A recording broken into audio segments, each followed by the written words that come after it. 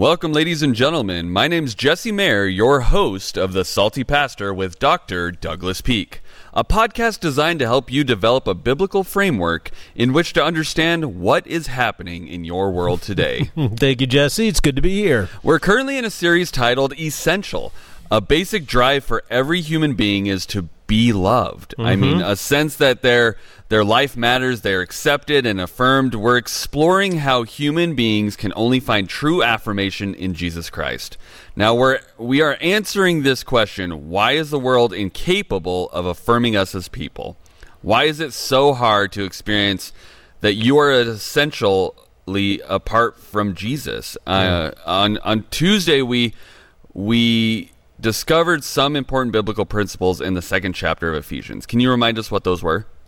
Yeah, what we're doing is we're not just teaching what the Bible says, but we're also trying to develop a biblical worldview which requires reason. So these are logical and rational as well. First and foremost, what we discovered is that as the people following Jesus, we're redeemed people. And so in chapter 1, Paul states how he wants the eyes of our heart to be open, and so that we can know various things. And one of the things he wants us to know is the incomparable power of God available to those who believe. And this power makes impossible things possible. And so once we get into chapter 2, we saw how this power manifests itself in our life. Verses 1 through 10 is all about the power of the resurrected Jesus Christ redeems us as individuals, and it changes our nature. And then once that happens, we saw in verses 11 through 22, the second half of Ephesians chapter 2, that power then comes out of us and allows us to make a difference around us. What happens is that Christ specifically healed the wall of division, the hostility, the barrier that existed between Jews and Gentiles. And that was an ethnic and racial barrier.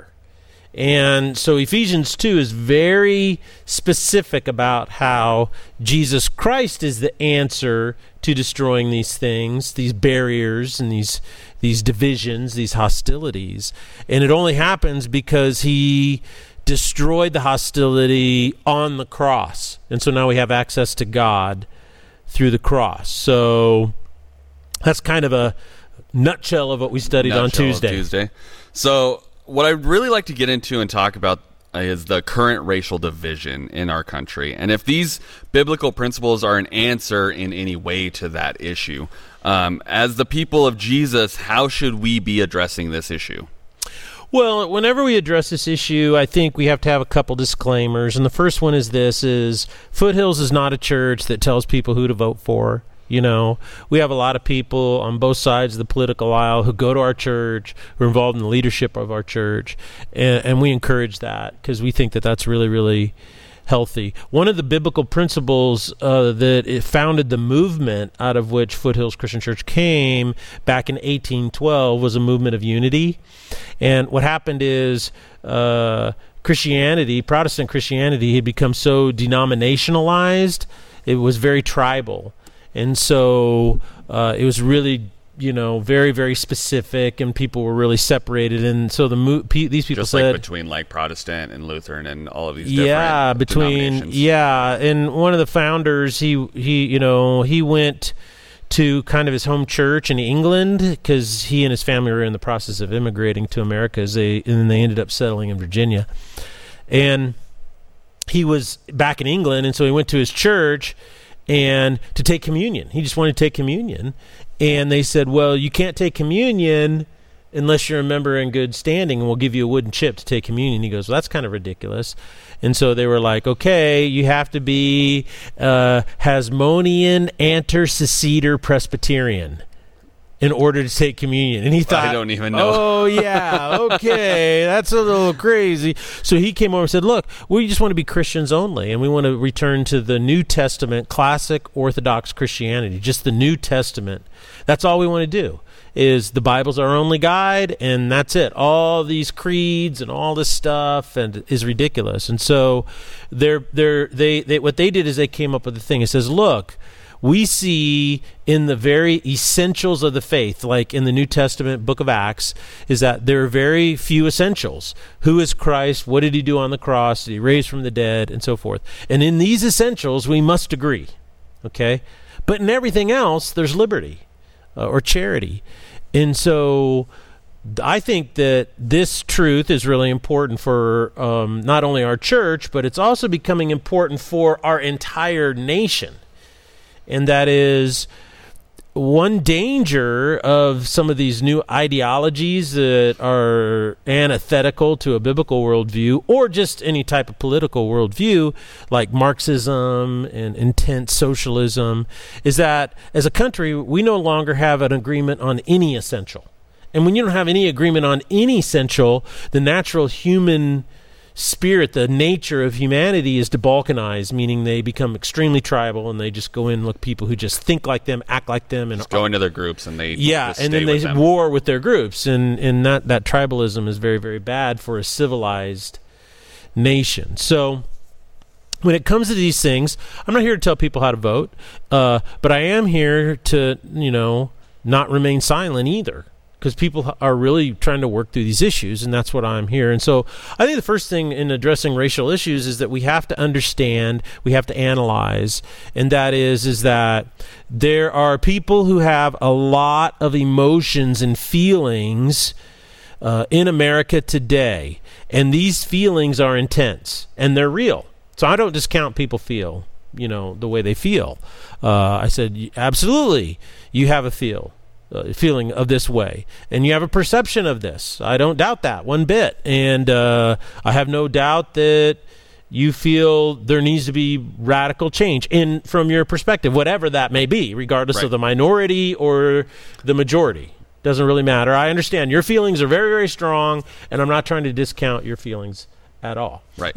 As a matter of fact, I can kind of relate to some of your feelings, I understand why you feel this way, and analysis is like, well, one common thing that is said to me is over and over, and it says, well, the police, we never have a good interaction with police.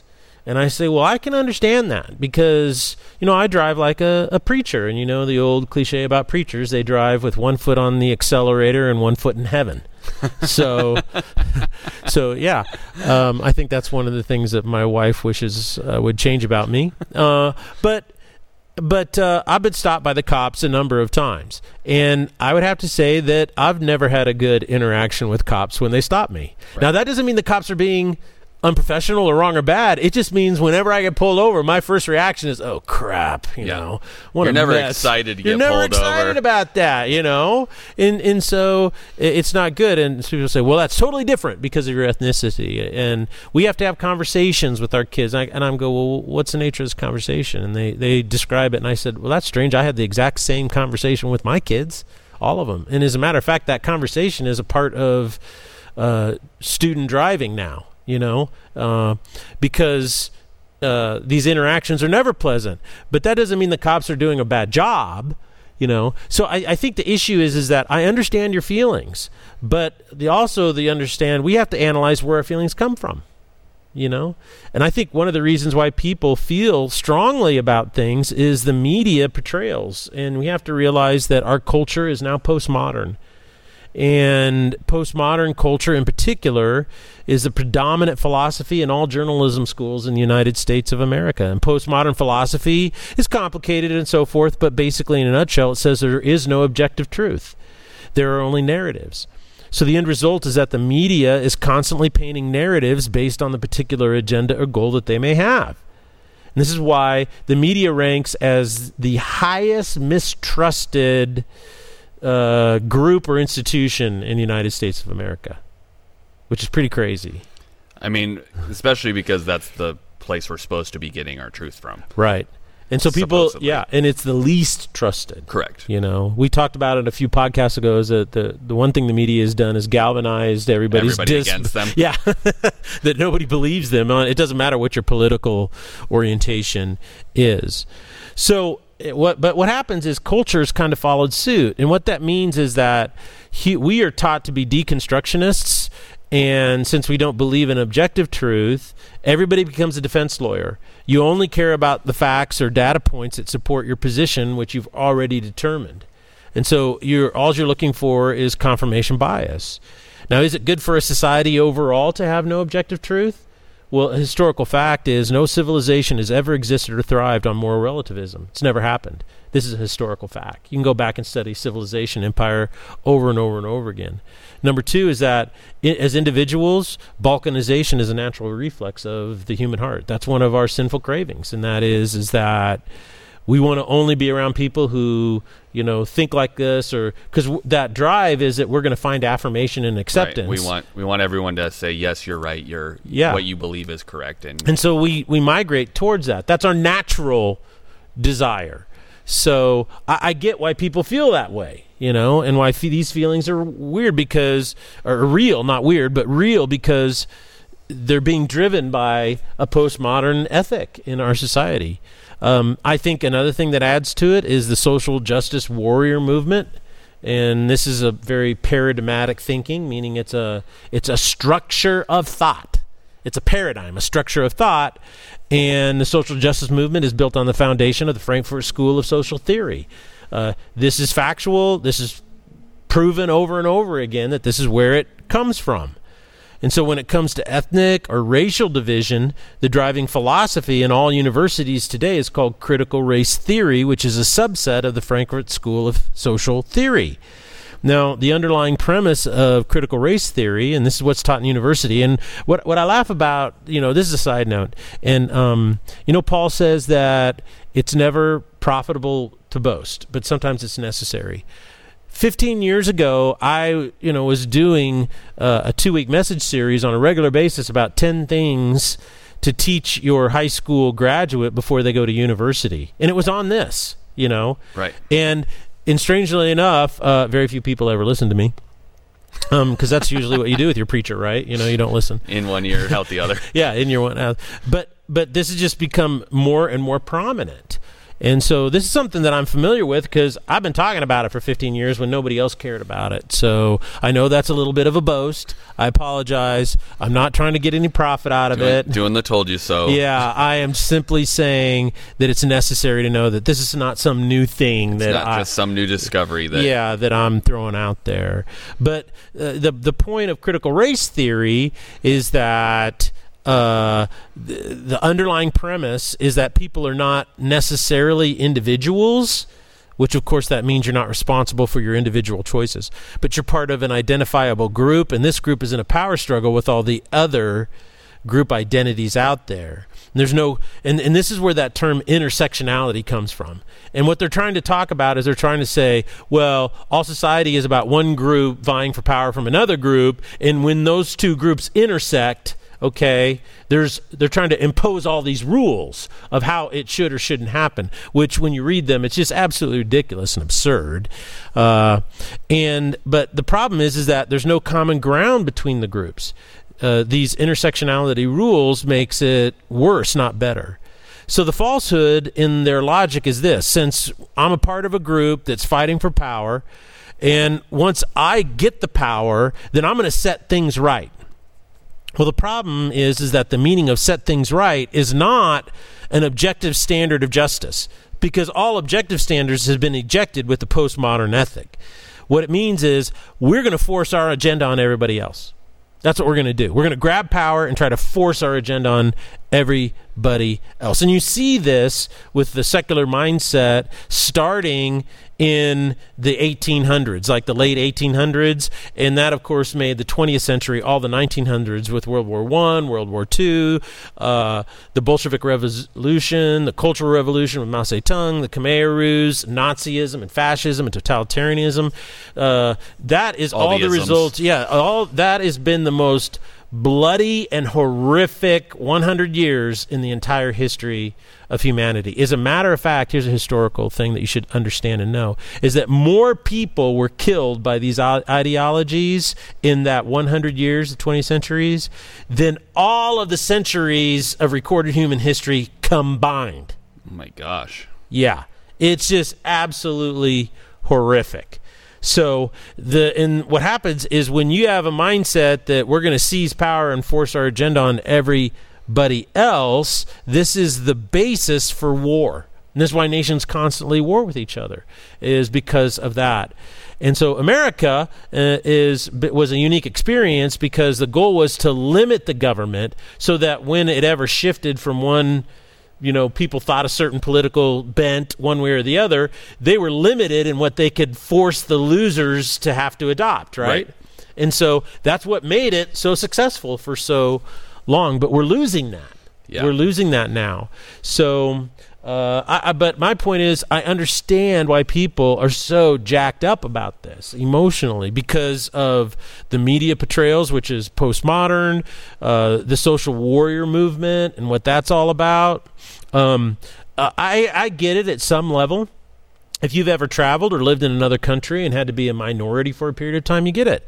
I was living in Italy in 2016 with my family, and we were often treated poorly because we'd walk into the room, everybody looked at us and go, they're Americans, right? They're not Italians. And so many times what a lot of people didn't realize is that my daughter was fluent in Spanish. And so by the time we left Italy, she's pretty fluent in Italian as well. Right. But we'd walk in, and they would start talking in Italian, and of course, I have no idea what they're talking about.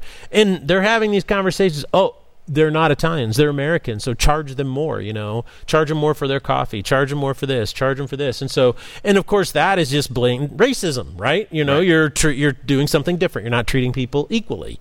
And so, but this is really common in Europe. I don't think people understand that in Europe, the mistreatment of other nationalities is really common, more so than in America, which is really quite amazing. But so I get why people feel that way. I get why, and so I'm not trying to discount anybody's emotional state if they're a minority or non-minority about these issues at all. The real question is whether or not it's right to feel this way, and that's where following Christ is different, because you have to ask yourself, is the way I feel helping or is it hurting? So it seems our society is becoming less interested in truth and more interested in narratives, as you discussed earlier. Therefore, it seems the media is trying to form kind of emotional responses in the way that they're interacting. And is there anything to be done about this as the church? Can we really do anything about that? Well, the biblical principles that we studied is that the power of God is available to those who believe, right? Right. This power is going to make the impossible possible. Because right now you look at it and you go, this is impossible. There's no way we could. Yeah, we're not going to come together. There's not going to be any change. This is impossible. We just, break out the Bible in the AK-47, the AR-15s, and let's just hunker down. But the power of God makes the impossible possible, and it's available to us. The second principle, then, he says in verses 1 through 10, is that we are God's workmanship, created to do good works, which he prepared in advance for us to do. And this happens when we set aside the cravings of our sinful nature and through redemption embrace the power of God redeeming us. So the first question every follower of Christ should ask in trying to resolve these issues is, why do I feel this way? So, if you are of a certain ethnicity, doesn't matter if you're a Caucasian, if you're black, if you're Hispanic, Latino, if you're Asian, and you feel that you're being discriminated against or something is happening against you unfairly, you can say, I'm having these feelings. I understand I'm having these feelings. These feelings are real, but why am I having these feelings? If you could just grab a hold of this in your life, it will change your life. Because the first step in following Jesus and navigating any difficult situation is to take an inventory of yourself. Paul says, let a man examine himself. For instance, if you're married and your wife is doing something and you start to get angry and you're upset, the best thing you could ever do if you want to be a good husband and follow Jesus is go, you know what, I'm getting upset. And then ask yourself the question, why? Why does this bother me? Why am I upset? Okay? And what that does is that gets you out of the emotional realm where you're easily manipulated by Satan, and it gets you into the faith realm where you can be objective and look at it the way Christ looks at it. Because you may come to the conclusion, you know, I feel this way because of my own brokenness, or I feel this way because I have a hidden agenda, or I am upset, I'm offended, I'm annoyed because of some reason. Right. And then that makes you grow, right? Or you might say, well, I'm offended because this behavior of my spouse is wrong, and this is why it's wrong. But then you're not going to address it emotionally, which creates what? Conflict and division. And all of the... Yeah, you address it then from a truth situation. And that makes all the difference. And what you're saying is that there's an objective truth outside of us. So that's the first step. Examination, if you're going to do this, not only helps you in your business or in your career or your job, it will help you in your marriage. It helps you with your kids. You know, why are my kids making me feel so angry right now, or they're annoying the snot out of me? Why? Why do I feel that way?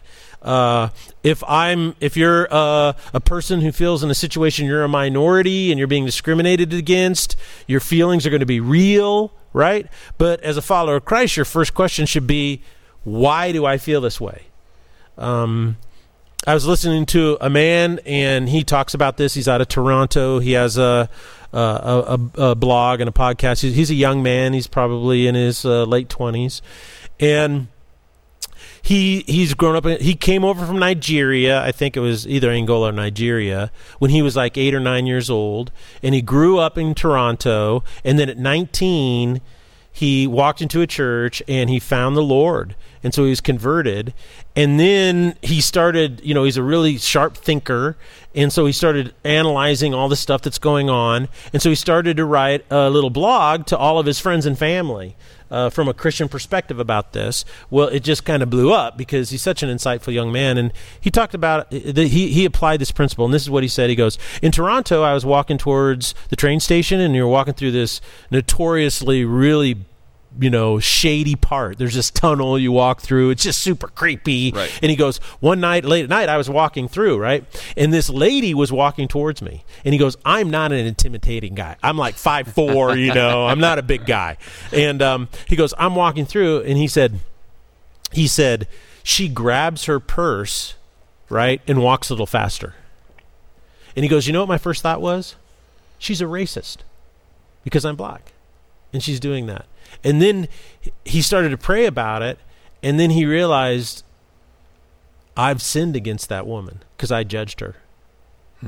He said, because I'm in a shady part of town already, right? And maybe it had nothing to do with my ethnicity. Maybe it was just, there's another person here in the shady part of town. I'm scared, right? You know, and so I attributed to her something that wasn't true, and Satan was going to use that, you see, to build a narrative in my mind that's going to trap me. See, and this is what we have to realize, is that who is the father of racism?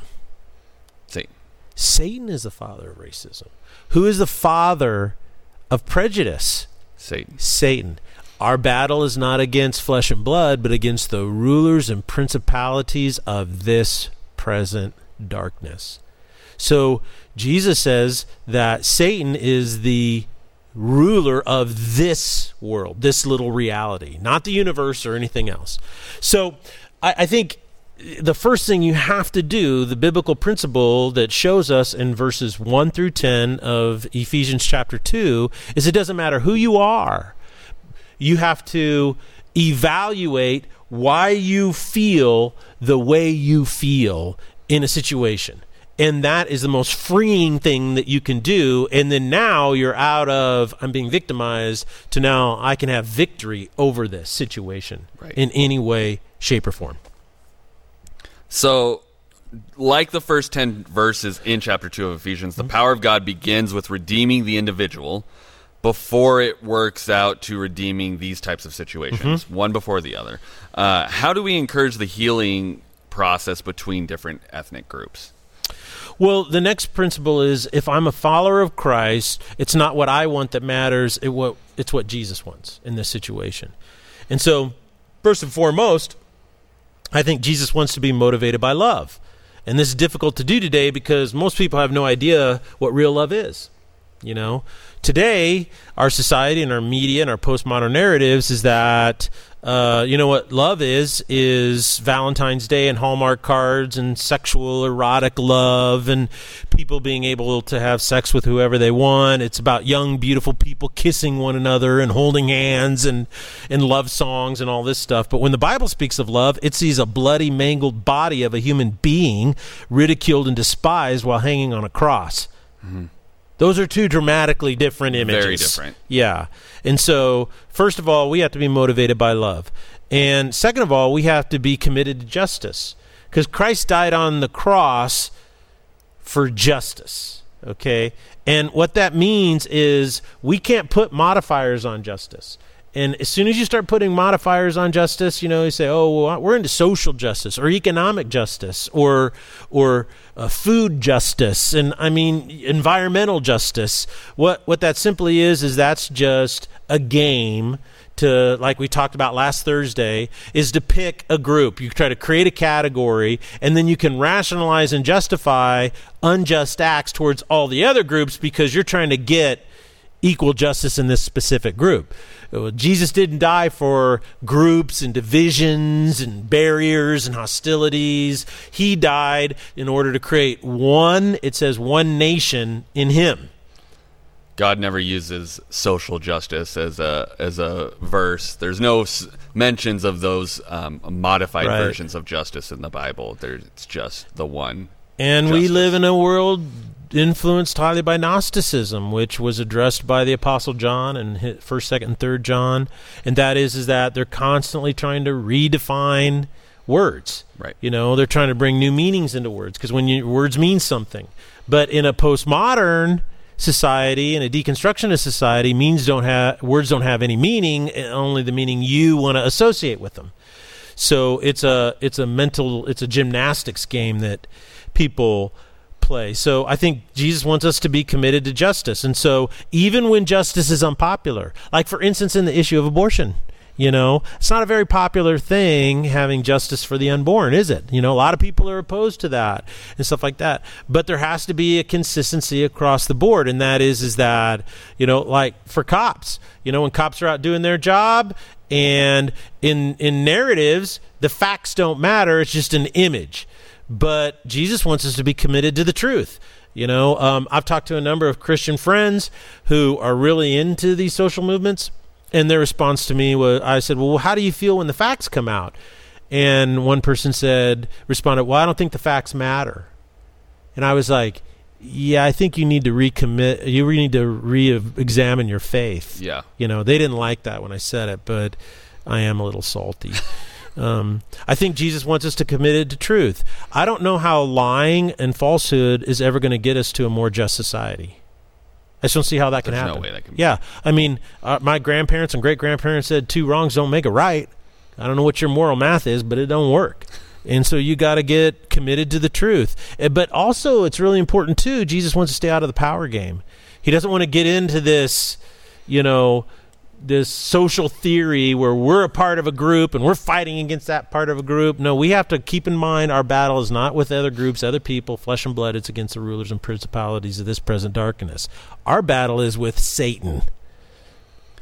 So these are really intense topics. Yeah. And I just want to thank you for sharing your thoughts and helping us navigate these situations, because there's a lot of pastors that are afraid to openly discuss this issue and actually offer principles to help us navigate them. There's a couple that are discussing them, but they're playing into these games that you're talking about. They're not talking unfortunately, about they're not talking about how we can navigate. But they'll grow and mature and realize.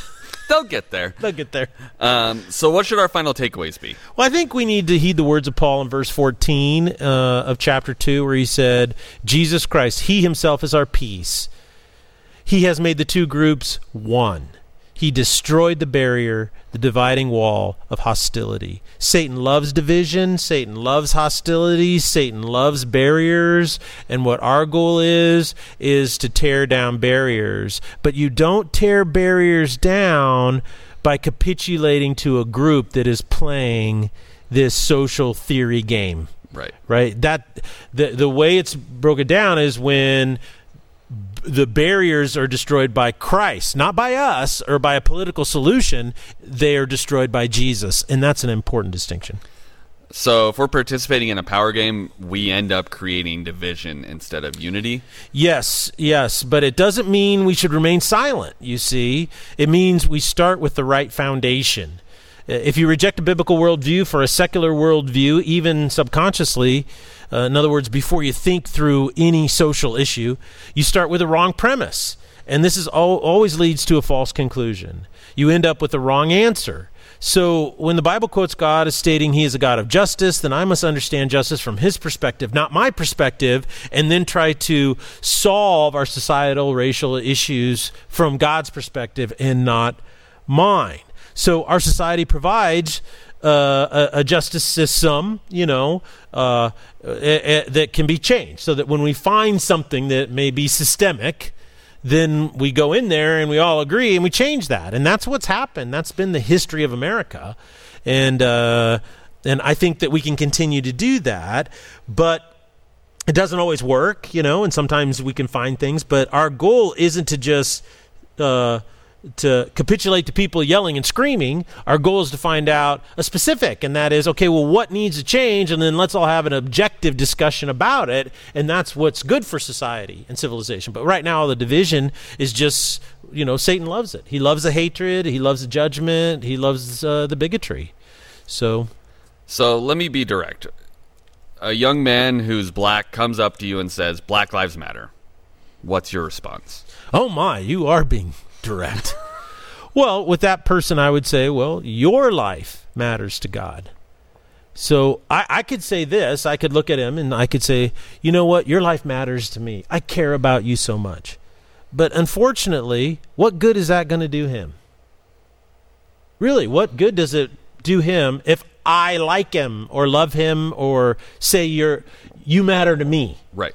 Because the bottom line is, what he believes in his soul of soul is the most important thing of all. He's seeking affirmation from the wrong place. That's right. See, that's what's going to hurt or help him. If he believes deep within his soul that it is Jesus and Jesus Christ alone that affirms him as a young man, I guarantee you he will be successful. He will be successful. And that's what I want that young man to believe, is that there is no amount of material change that will ever quench the thirst of your soul. And that young man is asking, am I a man? Does my life matter? And so by introducing him to Jesus Christ, he finds the perfect father. He finds the perfect family. He finds the perfect affirmation. He finds the quenching of the thirst of his soul. And that young man will grow up knowing who he is in Christ, and that man will be successful. It doesn't matter if he's black or he's Asian or he's white or a Caucasian. It doesn't matter if he's Native American or he's from India or from China. It doesn't matter. That is what we all have in common as human beings. I think the second thing is that I need to understand the temptation and resist it to say, I care and I matter, and leave God out of it, because it makes me look good. It makes me look like, man, I'm a caring pastor. Because but this kind of compassion, this empathy, this listening, it may help me personally in my leadership. It may get more people to follow me, but people want to follow somebody they aspire to be, right? And so they want to talk.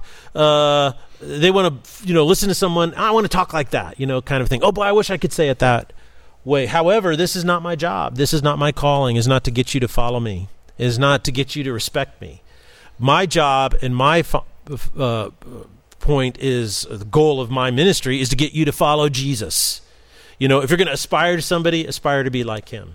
If you want to talk like someone, talk like him. If you want to love, love like him. I am a really poor representation of Jesus, you know, but he is so good at representing himself. Without Jesus, I'm literally nothing. I'm total nonsense, complete stupidity. So whenever I speak, I must speak as it says in 1 Peter 4:11. If anyone speaks, they should do so as one who speaks the very words of God. It's not what I think, what my opinion is. It's what God thinks that matters. It's his opinion about our morality, our lifestyle. It's his opinion about where all this division comes from. Second of all, I must, though, speak in love. 1 Corinthians 13:1 says, if I speak with the tongues of men or of angels but do not have love, I am a resounding gong or a clanging cymbal. There I think the need to speak in a way that tries to achieve both goals. We want to speak as the very words of God, we want to do it in love, and we want to point everybody to Jesus, because that's the answer, the only answer that will solve these problems. Pastor, you've given us some great words to think on and some ways to start navigating what's going on in the world. I really thank you for that. Thank you guys for joining us. We are continuing our series called Essential on Sunday, the second week, at 9:30 and 11 here at Foothills. You can join us on campus or online. We appreciate you guys joining us here on The Salty Pastor. Leave a review and a rating or a comment if you're watching on YouTube. And thank you guys so much for joining us, and we'll see you on Sunday. Blessings.